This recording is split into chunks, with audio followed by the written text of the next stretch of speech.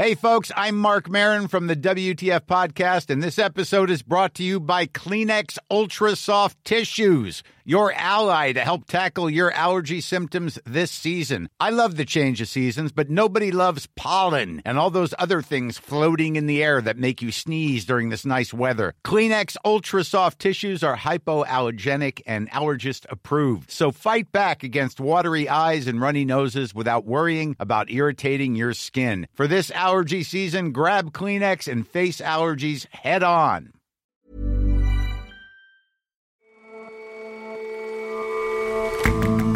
Hello and welcome to The Intelligence from The Economist.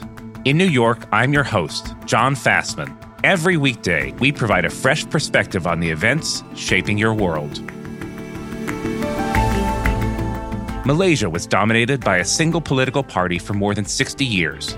That party lost power in part because of a political scandal involving Najib Razak, then the prime minister. Mr. Najib was convicted of abusing power and sentenced to 12 years in prison.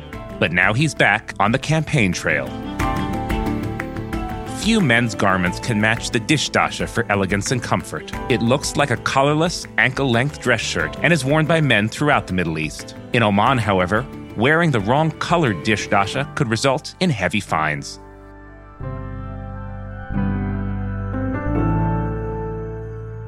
First up, though,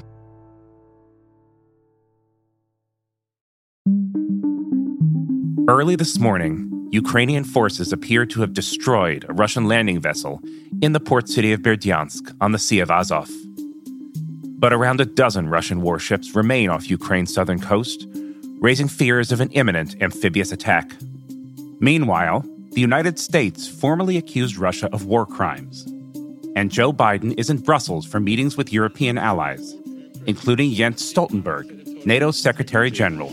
We are determined to continue to impose costs on Russia to bring about the end of this brutal war.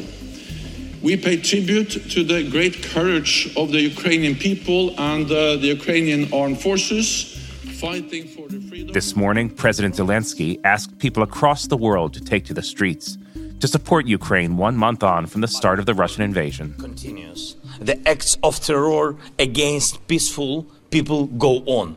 1 month already. That long. It breaks my hearts of all Ukrainians and every free person on the planet. That's why I ask you to stand against the war. But as peace talks continue between Ukraine and Russia, so does Russia's relentless bombardment of civilian targets. So I'm at the Zaporozhye epicenter hypermarket, which is serving as the needle eye for all the refugees leaving Mariupol. Oliver Carroll is a correspondent for The Economist, based in Ukraine. And so I've just been here for the last 2 days, witnessing the convoys of cars and buses, all smoked out, some of them missing windows, of these desperate people fleeing. And what are you hearing from people that have left? What's their journey been like? The people I speak to here are just harrowing tales of starvation, without water, without food, without electricity, and just the journey out. They're taking their cars, if they have cars. Some people are leaving by foot. Some people are leaving in wheelchairs alongside the road because there's no other option. It's become so bleak. So they're leaving the city, and many of them haven't seen the centre of the city for weeks because they've been in their cellars. And then they have to get past first of all, the Ukrainian checkpoints, and they're obviously waving people past, but then they have to get through the Russian checkpoints. I spoke to a family who told me about the difficulty of getting past that second set of block points. And they said how relieved they were when they reached Ukrainian checkpoints. Уже было и в нашем... У нас был самый спокойный район, в котором мы жили в Мариуполе. Но уже и там было сильно громко. Мы уже поняли... It's really important to emphasize here, there are no established green corridors. People are leaving on their own, taking the risk. They then have to move through an active war zone, and there are reports of horrific injuries people have received. It's been a never-ending story of terror and desperation, and it hasn't finished yet. Is there a city left in Mariupol? Is the bombardment still happening? Are there any buildings still standing? I mean, how bad is it? So there are various estimates. Between 80 and 90% of the buildings have been bombed out or unusable. But even in those buildings, there are people sheltering in the bomb shelters down below. These are people who aren't the richest people in the world. 300 euros a month, that's considered a good salary. They never had anything like savings. A lot of them didn't have cars. And so even if they wanted to leave at the beginning, they didn't have the chance. These are the people who left behind. These are the people who were too poor or infirm to leave. And this catastrophe has struck the weakest, the most vulnerable. And they're reporting essentially a city which is no more, a city which has been razed to the ground, in which they're seeing bodies of people left on the side of the road, strewn across the road, some without limbs, without heads. So some of the people I spoke to, they were almost breaking down when they were describing the hell that has become of their city. Мы не хотели, и нам она не нужна. А то, что там происходит с нашими детьми и с ихними детьми, пусть бы они посмотрели. Пусть бы они посмотрели. А по новостям говорят, что обстреливают Донецкие какие-то шахты. Ничего не обстреливают. Все направлены на Мариуполь, все оружие. To call it a catastrophe of immense proportions is probably an understatement. And are they completely without services there? There's no water, there's no electricity. Is there a functioning hospital? There has been no water since the end of February. There has been no electricity practically since the end of February. There has been no light and no gas since the 2nd of March. And since the aerial bombardment campaign began on or around the 10th of March, it's since been stepped up. Initially, it was 2 to 4 bombs per day. Now we're talking about near 100 bombs per day, also being joined by shelling from Russian ships at the sea. They have targeted some of the crucial civilian infrastructure of the emergency services. There are no emergency services effectively left. There is one hospital which is working valiantly, heroically through the shelling. The operation theatre was bombed. They had to move it to the ground floor. They're now continuing to work on the ground floor with heroic work from the doctors. And of course, all of this reminds you very much of Aleppo. And that seems to be the calculation the Russians are making. This is a very, very cruel campaign. If you want to make sense of it, you would only say that Russia is trying to make an example of Mariupol to warn other cities like Kharkiv, like Chernihiv, which are almost in a siege, almost surrounded by Russian forces, what might happen if Ukraine puts up too much resistance. It's a very desperate tactic. If this is what victory looks like, I wouldn't want to know what defeat looks like. And is there any humanitarian assistance or food getting in? They've been attempting to send in humanitarian assistance and take people on the buses coming back. In one case, the humanitarian assistance headed towards Mariupol was confiscated by various Russian soldiers on the checkpoints going there. In another case, some of the drivers weren't allowed to go on to Mariupol and were told to evacuate people from Russian-controlled territories to Russia. There is no humanitarian corridor to speak of, and this is 4 weeks into the conflict. We're now at a stage where people have been 4 weeks without any livable standards, with completely unhygienic situations. Imagine the very basics of not being able to turn on the kettle for a cup of tea, not being able to flush the toilet for 4 weeks, having to live underground in temperatures outside which were -10, unseasonably cold conditions for Mariupol. They don't usually get this kind of weather in February, let alone in March. It's been a culmination of the most terrible luck for these Mariupol people, and it isn't ending yet, unfortunately. Ali, it's good to hear your voice. Please take good care of yourself. Stay safe. Thank you for joining us. It's a pleasure, as always.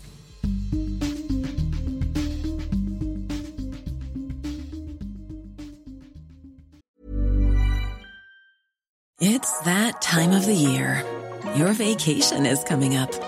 You can already hear the beach waves, feel the warm breeze, relax, and think about work. You really, really want it all to work out while you're away. Monday.com gives you and the team that peace of mind. When all work is on one platform and everyone's in sync, things just flow. Wherever you are, tap the banner to go to Monday.com.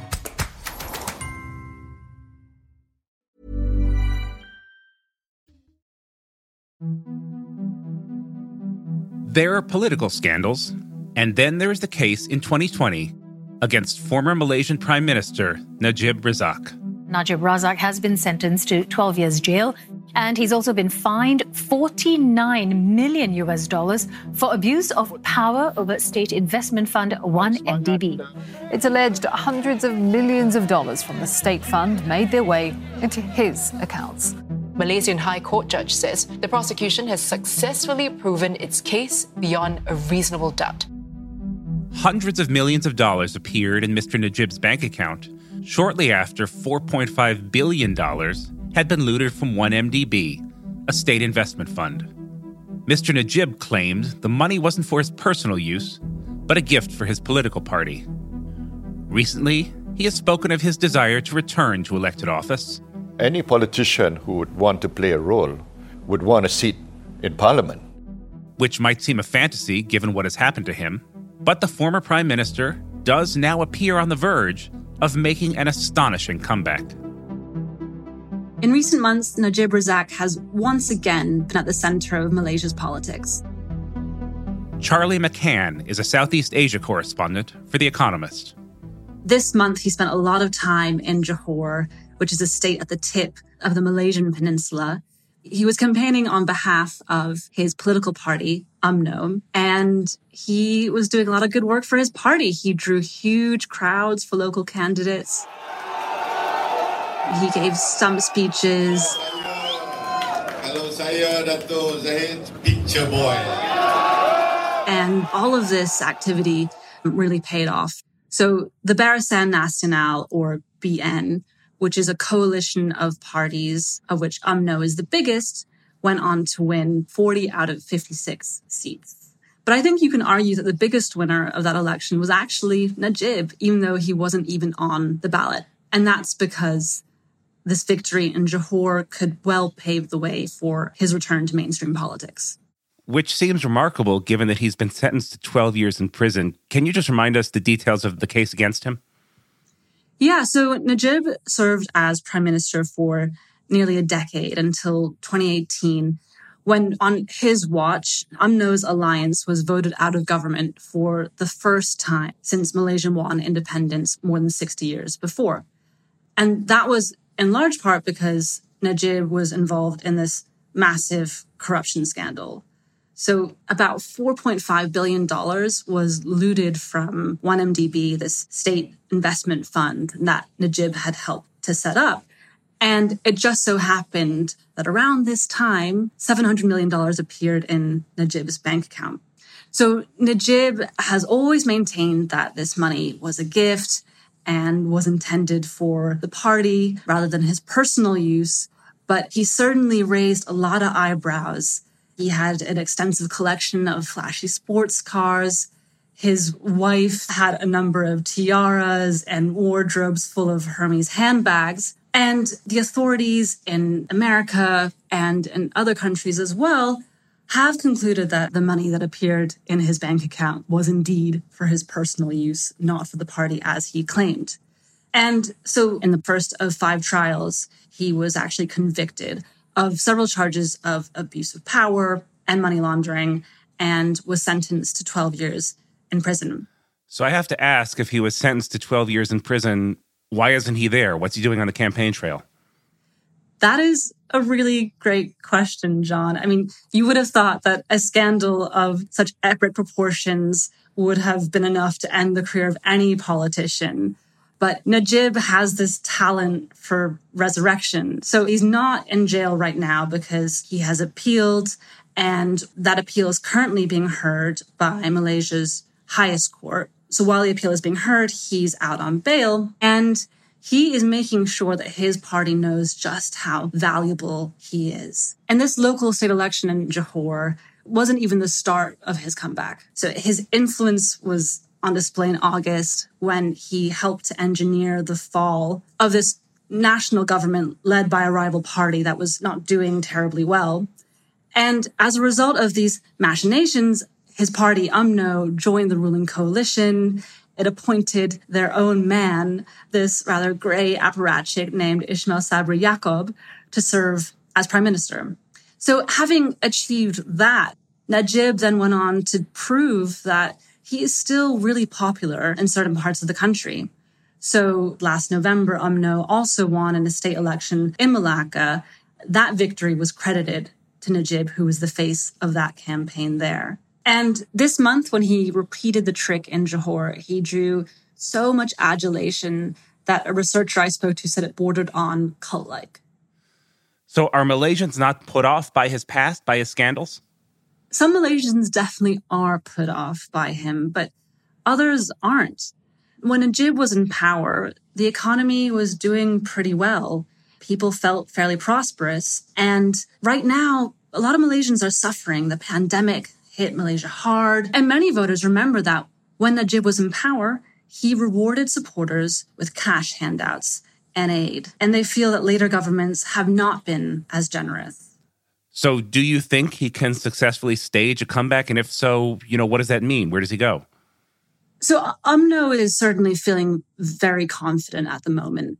It has enjoyed a trio of recent victories at the provincial level. All of this is piling pressure on the Prime Minister, Ismail Sabri, that guy who Najib helped to install, to call an early general election to capitalize on the momentum. This is definitely what Najib wants. If an early general election is called, that could well pave the way for Najib to secure his old job. So if an early election is called and if UMNO returns to power beyond just the consequences for Najib himself, what does it say about Malaysian politics writ large? In 2018, when UMNO was voted out, it was replaced by this reformist coalition of parties. The fact that UMNO now has this momentum, is winning these state elections, does suggest that the country is maybe returning to this old-style politics. That would be great news, of course, for Najib, but bad news for Malaysia. This is a system, after all, where supporters are rewarded with cash. So if we did return to that style of politics, that would further entrench patronage in the political system.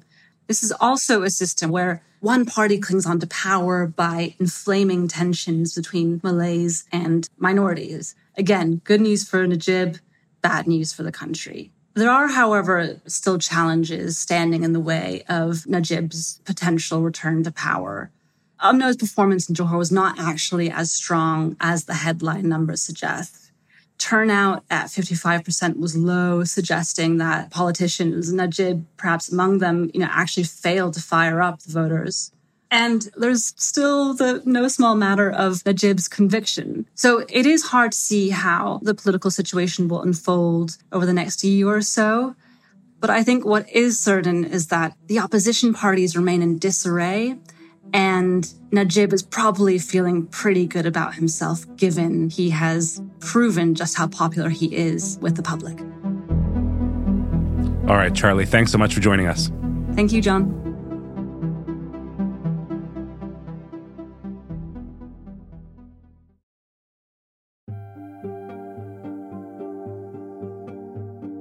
The dishdasha is the national dress worn by Omani men.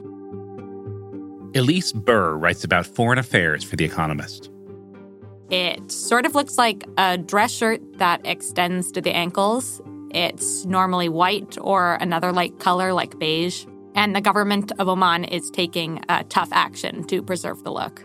Tell me about tough action to preserve sartorial standards. What does that involve?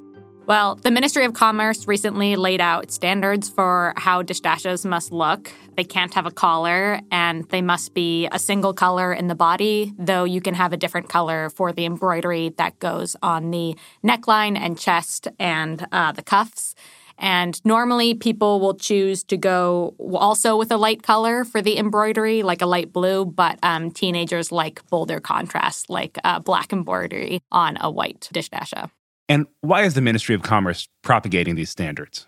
Well, I think it's because they're trying to preserve Omani culture and foster a national identity. The Ministry of Culture and Heritage budget has been doubling over the past decade. Oman is really trying to promote itself as the sort of torchbearer of a real Arabia, and that involves really emphasizing its natural beauty and authentic culture and long history, and that's in contrast to sort of the flashy gimmicks of nearby Dubai. And how is the government going to enforce those rules?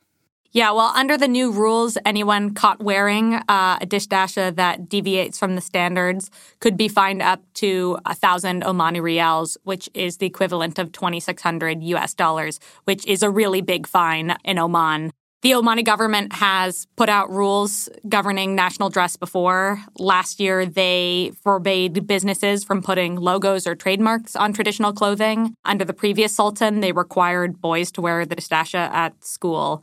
But these fines are unlikely to be widely enforced. It doesn't seem that a lot of people are sort of traipsing around the street in rainbow dishdashas at the moment. But even so, I mean, I can imagine some pushback against being told how to dress. What has the general response been in Oman? It seems like actually most Omanis really back the idea of fining people who are wearing dodgy dishdashas. I spoke to one man called Abdullah who said that, you know, if you mess around with the dishdasha too much, it's going to lose its original flavor. So you mentioned Dubai before and Oman's desire to set itself apart from Dubai for tourism reasons. Are these rules then designed to boost tourism, to give the country a certain image that attracts tourists? I think it could be. In 2020, the Ministry of Heritage and Culture merged with the Ministry of Tourism. So they're definitely trying to reinforce the connection between the two. And the government's also going to soon launch Oman Across Ages, which is a big museum that is aimed to instill a sense of pride among young Omanis. And these moves could boost tourism, which is a big part of Oman's Vision 2040, which is its plan to wean itself off of oil. All right. Elise, thanks so much for joining us. Thanks for having me.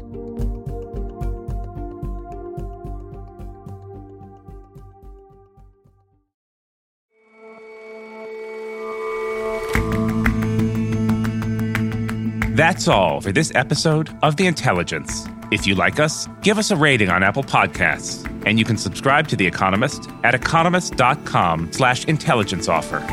See you back here tomorrow.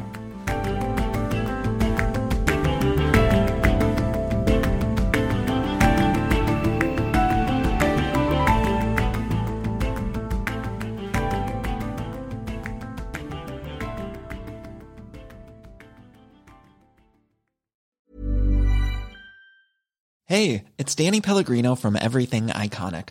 Ready to upgrade your style game without blowing your budget? Check out Quince. They've got all the good stuff, shirts and polos, activewear, and fine leather goods, all at 50 to 80% less than other high-end brands. And the best part? They're all about safe, ethical, and responsible manufacturing. Get that luxury vibe without the luxury price tag. Hit up quince.com/upgrade for free shipping and 365-day returns on your next order. That's quince.com/upgrade.